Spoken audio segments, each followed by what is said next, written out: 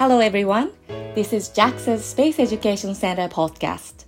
I'm Dr. Kei Kiragawa, Director of the Center.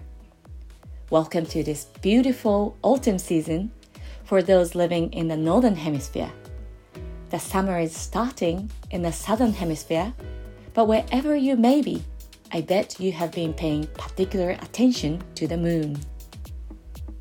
On the 21st of October, we held a stargazing event as a part of Observe the Moon Night series led by NASA. With the successful launch of JAXA's Slim probe, I hope that you're all excited about more opportunities to learn about space, especially about the moon. Related to this, we have an announcement. On the day of Open Campus in Sagamihara on November 3rd, we will have a practice run of our new edutech material, Lunar Craft. Many of you may know about Minecraft, yes? And this is the lunar version.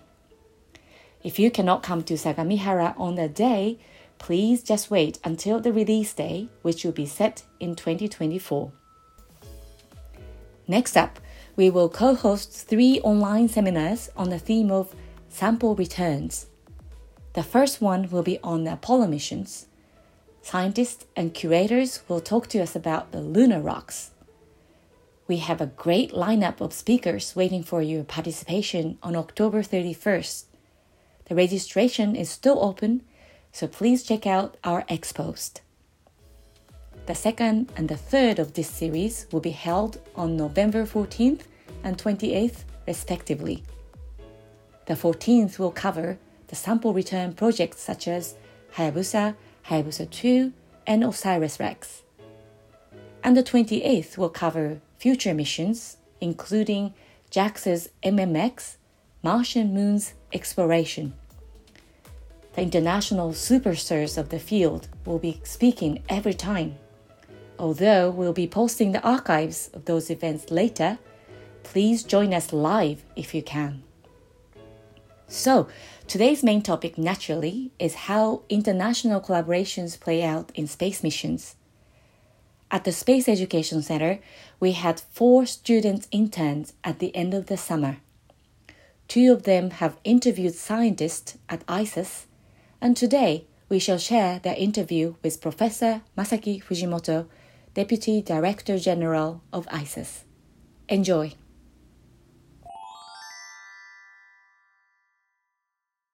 Welcome to everybody listening to today's podcast from the JAXA Space Education Center. Today we will discuss international cooperation in space missions. My name is Costanza and I'm Rona.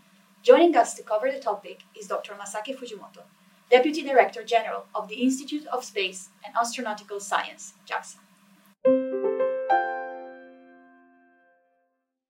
Welcome to the podcast. Thank you for being here. Thank you for having me. Please, could you tell us about your career? Yes, I used to be a practicing scientist. I used to work on plasma physics. Then I shifted to the formation theory of the solar system. Then I started to be involved in asteroid sample return missions, have served the first and the second. And during that journey, I became to be a part of an administrative office. And then I'm now the Deputy Director General of the Institute. Perfect, thank you. So for clarity, we will divide the interview in 3 parts. Part 1 will focus on the origin of a mission. Part 2 will focus on cooperation during the mission. And finally, in Part 3, we will discuss takeaways from past missions and suggestions for the future. During the past 2 weeks, as part of our internship, we have interviewed a series of ISAS experts involved in different missions to try to create a picture of international cooperation in JAXA space missions. Based on their answers, we have highlighted a number of recurring topics that we want to discuss today, which inform the questions we will ask so that everyone listening can have a better understanding of international cooperation. Therefore, to begin with, a general picture, could you please help us situate JAXA within an international context? I think the budget size is the easiest way to understand where we stand in the global landscape. So NASA's space science budget is 10 times over ours. And the ESA, European Space Agency, their budget is like 5 times over ours.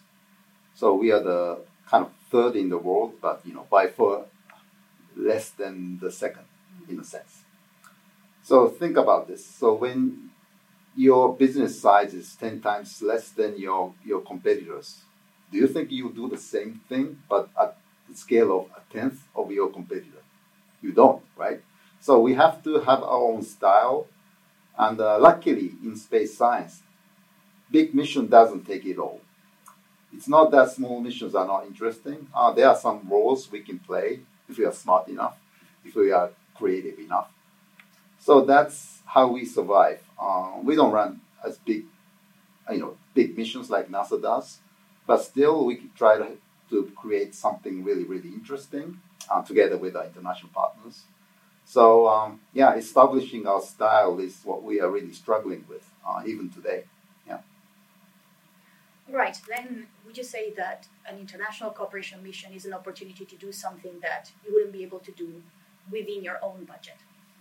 True. But if you say we do international collaboration to save budget, you're not going to have a nice partnership. So it's really sharing the goal together, really reaching for the same goal together. Well, we're talking about science activities, and besides, space science missions takes a lot of years to before you get to the launch pad itself. So you really have to share the goal together. Otherwise, you just break apart during the development phase, I'm afraid. So you shouldn't run after direct return by international collaboration. It's really like establishing the partnership. Yeah. Perfect. So let's talk more about an international cooperation and the partnership starting from the very beginning. We were wondering, how does a mission come to be? So what is the process that leads to a project being cooperative, and how do you choose with whom to work? Mm-hmm. Yeah, when you talk about international collaboration, people try to look at it from a very formality point of view. And there are aspects of formality, especially when you involve space agencies. But the very beginning, it always starts with the conversation among the scientists. So again, during the conversation, you talk about the next mission you have in your mind, your dream mission, how you can make it get to the launch pad, and because with the evolution of the space science, you need to have more advanced instruments on board each spacecraft, and then you might be the one to build the instrument. You might find your partner to build the instrument. It's always that kind of discussion, conversation that creates a new mission. You have an idea. You think, you understand you need this instrument and that instrument to reach that goal, and then you talk to your partners, domestic and international. We don't really make division as long as your friends have that expertise. So that's how things start. And then, as the mission evolves, there's a conversation between space agencies. That gets to be more formal. But the very origin is really a conversation among the scientists. In the interviews that we've carried out, the element of risk has come up a lot. So space exploration is inherently risky and also expensive. And I think this can be particularly difficult for a publicly funded organisation. Something interesting that came up in our interviews was that JAXA's specialisation in smaller spacecraft is actually beneficial in this case, because it lets you build redundancy into the missions in some ways. For example, you can deploy multiple lightweight spacecraft at once.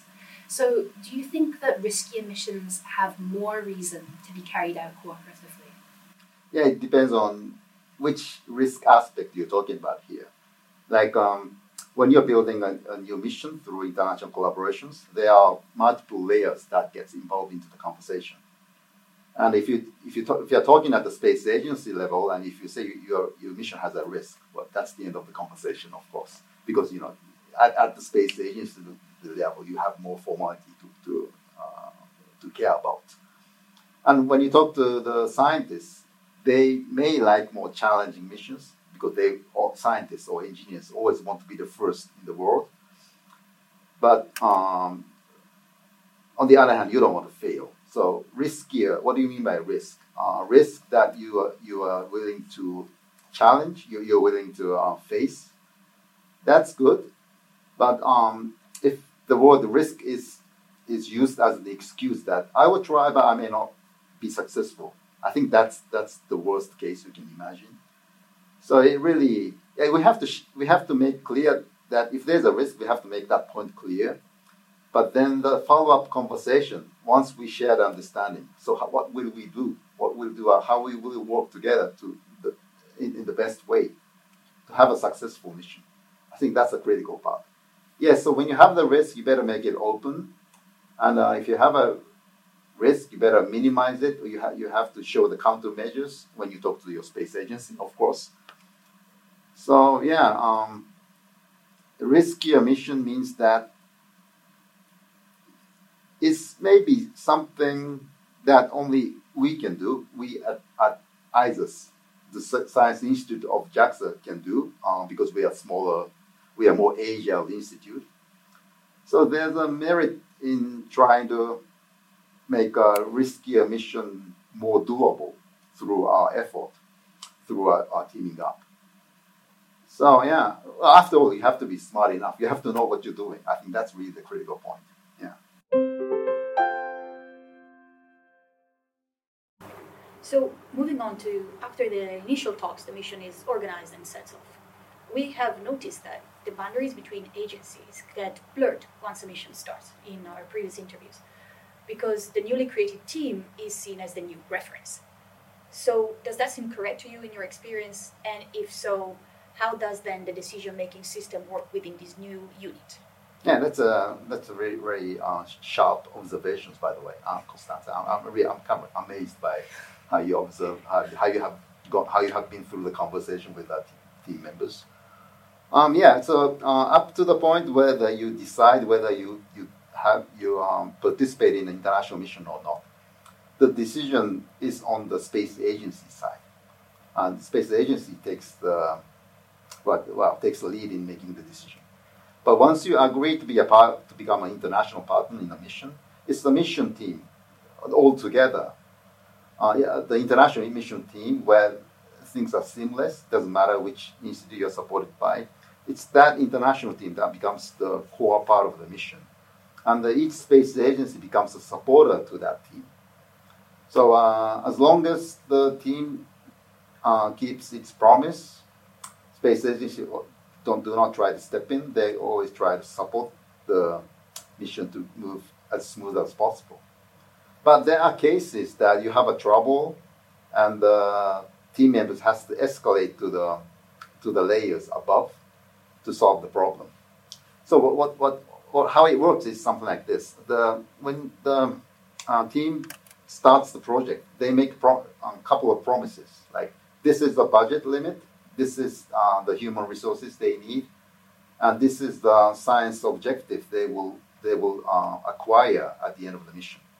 Those are the three key issues that they promise at the beginning of the mission, at the beginning of the development of the mission.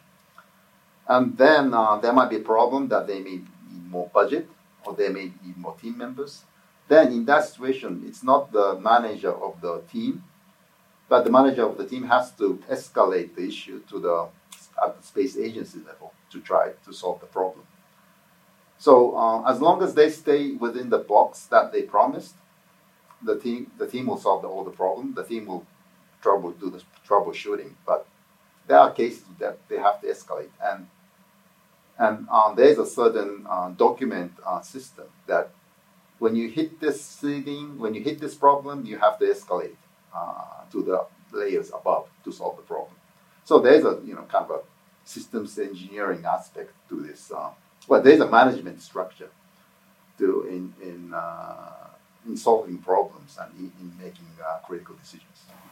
Very interesting. Thank you.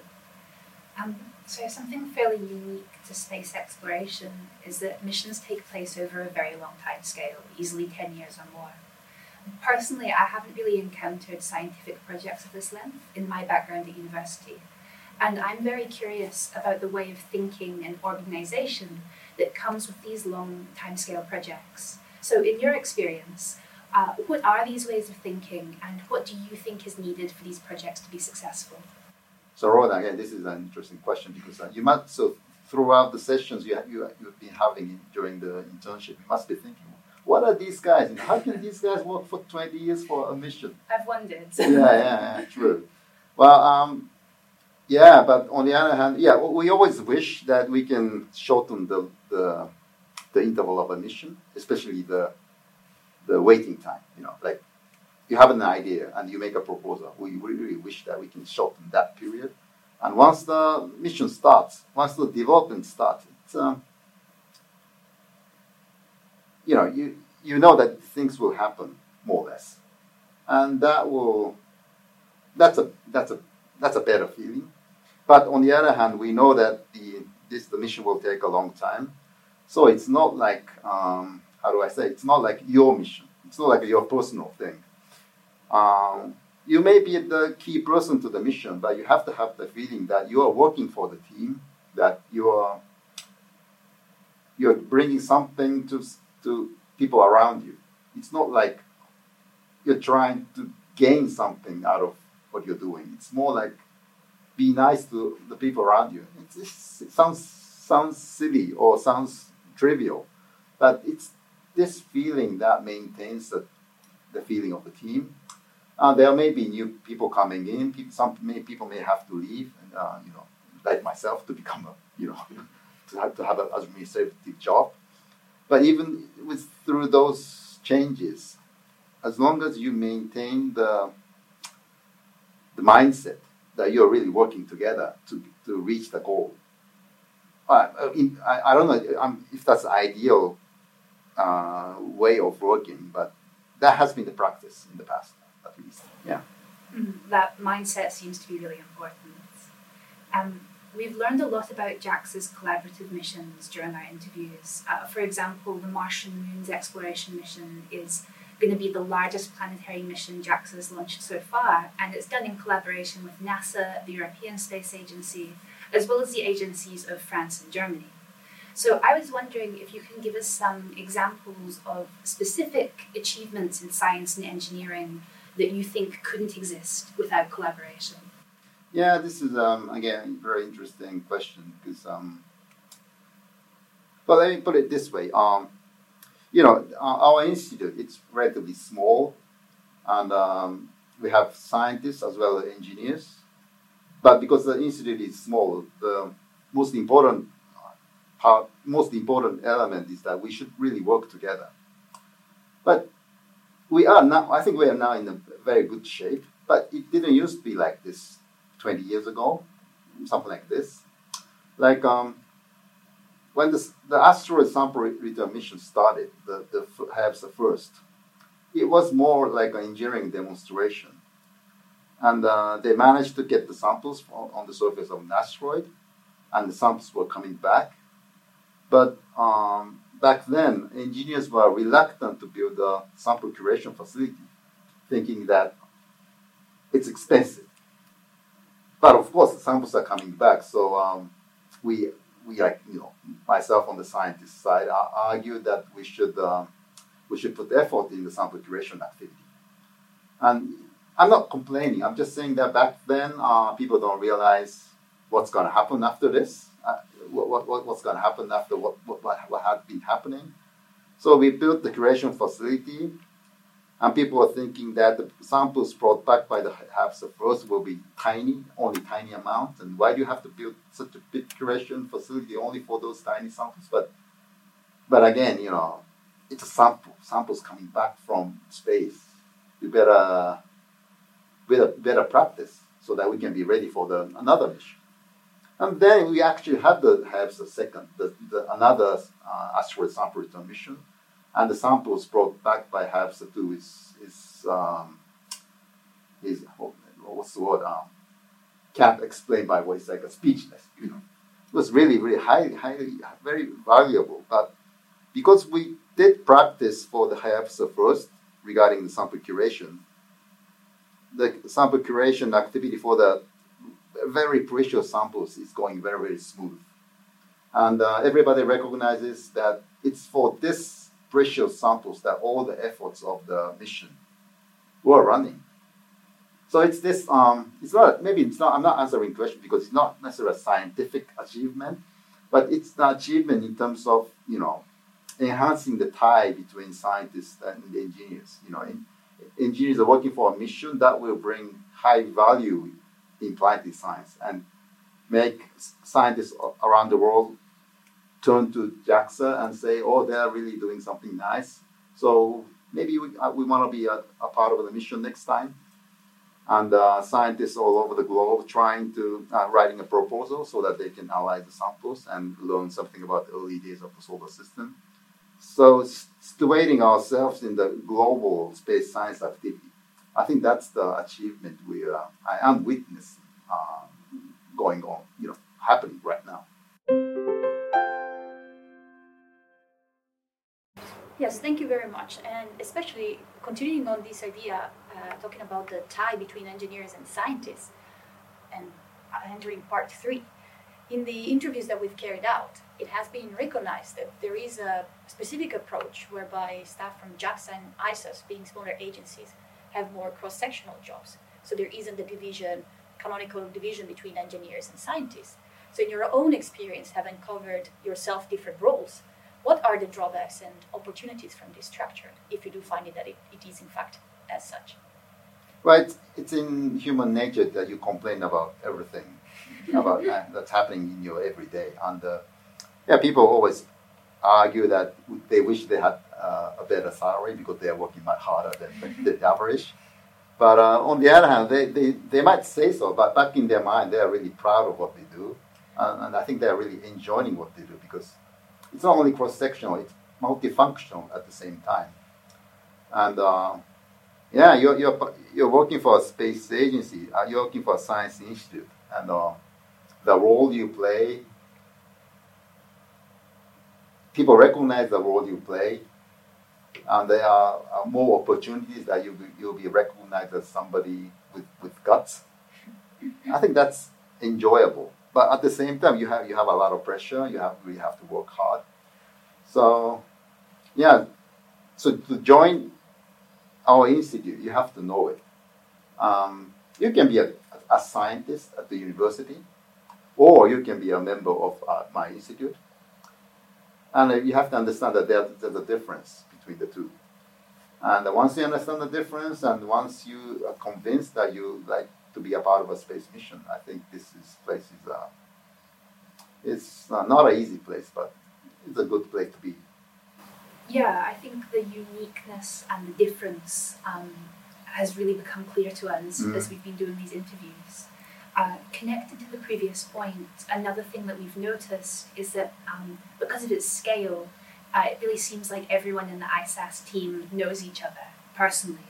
And so we were wondering, does that fact make it difficult to make decisions or carry out missions in some ways, or does it make it easier?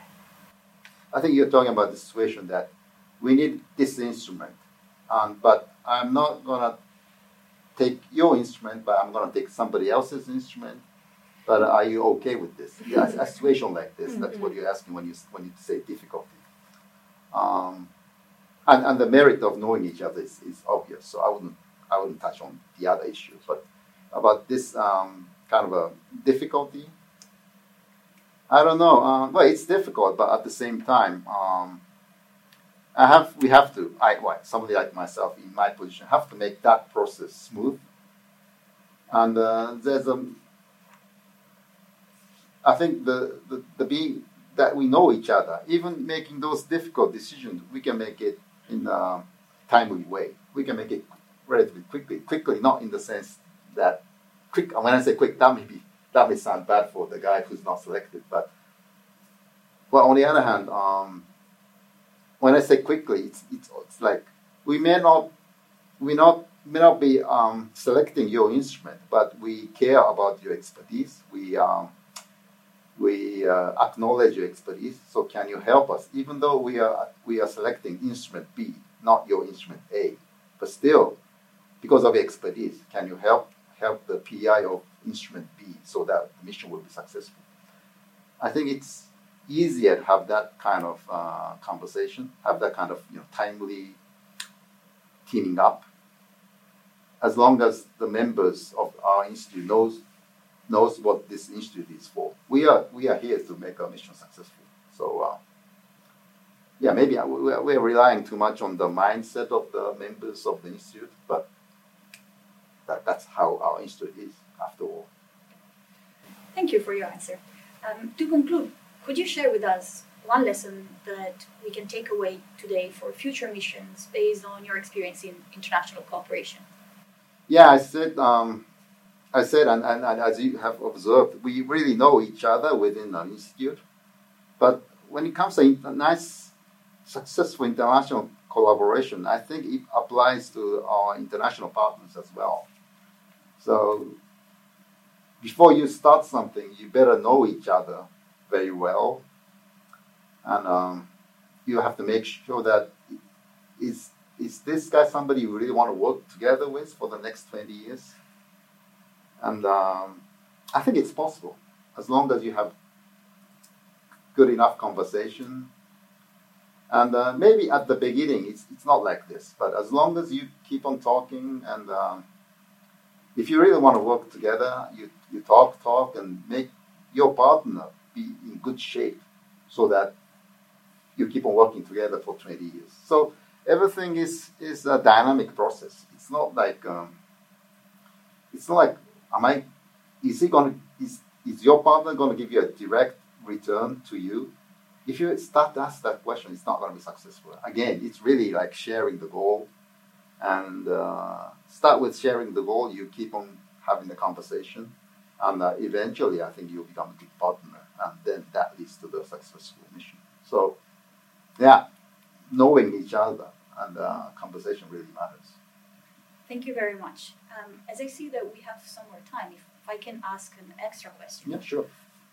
We have observed, and it's a bit difficult to explain, but we have observed that throughout all the interviews, people explain their missions and their work that they do, and in the years that this mission take, as we've discussed, there is this idea of continuity where there is a real awareness of the people that started it and the people that probably by the end of it will take a leave or retire. And so it's their life's work and their experience, and then the new people that are coming in and they will continue this work.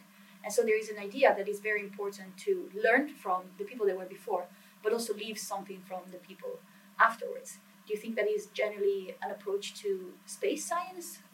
It is a cultural thing? Is it something that you think it's important, and if you can elaborate on this idea?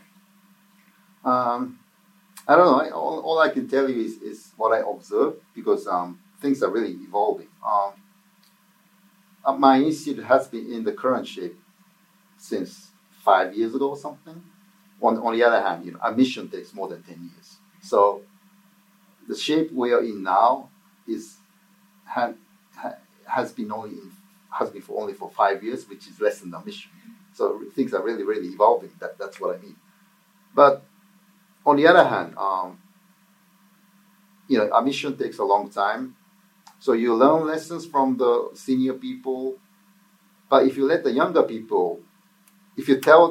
people that you learn the lessons, so you just do how senior people has been doing, I think that's not going to be sustainable. And luckily, in space missions, you don't repeat the same mission on and on and on. Every time you might do a similar mission, but every time you're giving a new ideas in, things are really evolving. You always try to do something new. And that really helps. So it may take 20 years to finish a mission, and people come and go, and you learn lessons from your senior people. But you don't have to do exactly the same thing, and I think that's really helping. So you join a mission that's maybe after a launch, but you might be thinking in your head, but next time when I start from the scratch, I'll do a better mission.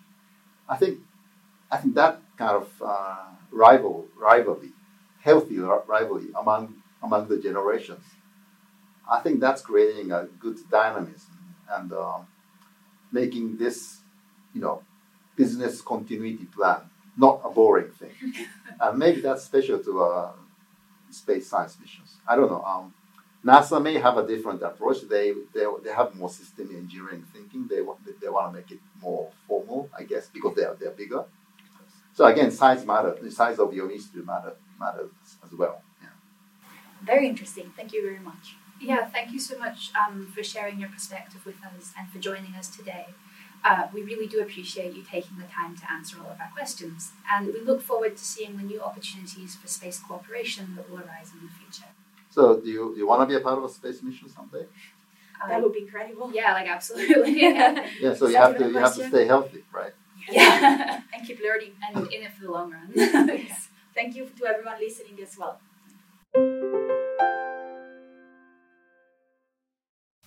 As today's episode draws to a close, we'd like to reflect on what we have learned through this series of interviews about international space cooperation, particularly the elements that we didn't have time to mention before.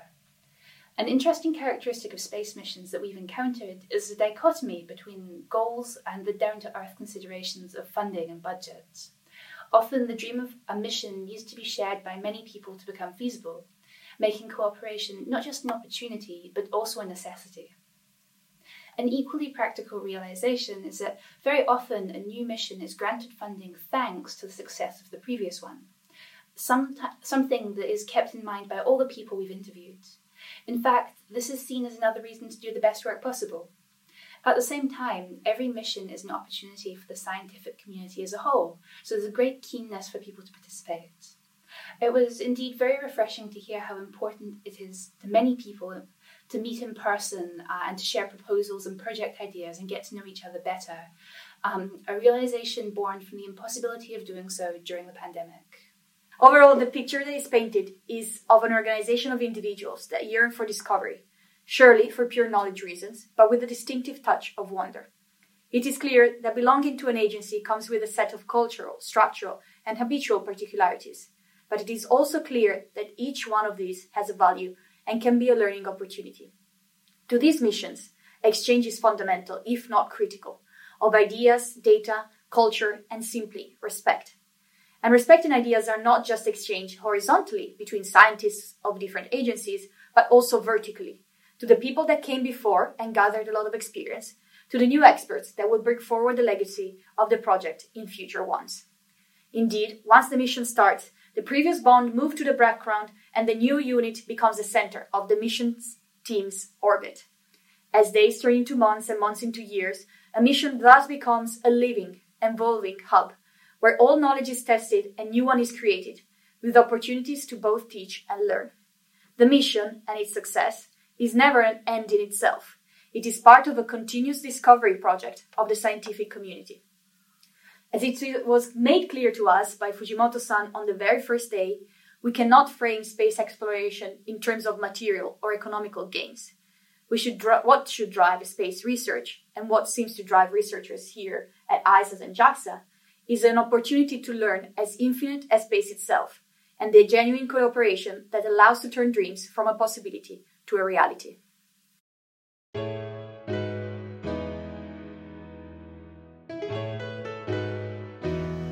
So that was the end of the interview session. Thank you everyone for listening, and stay tuned for our next episode.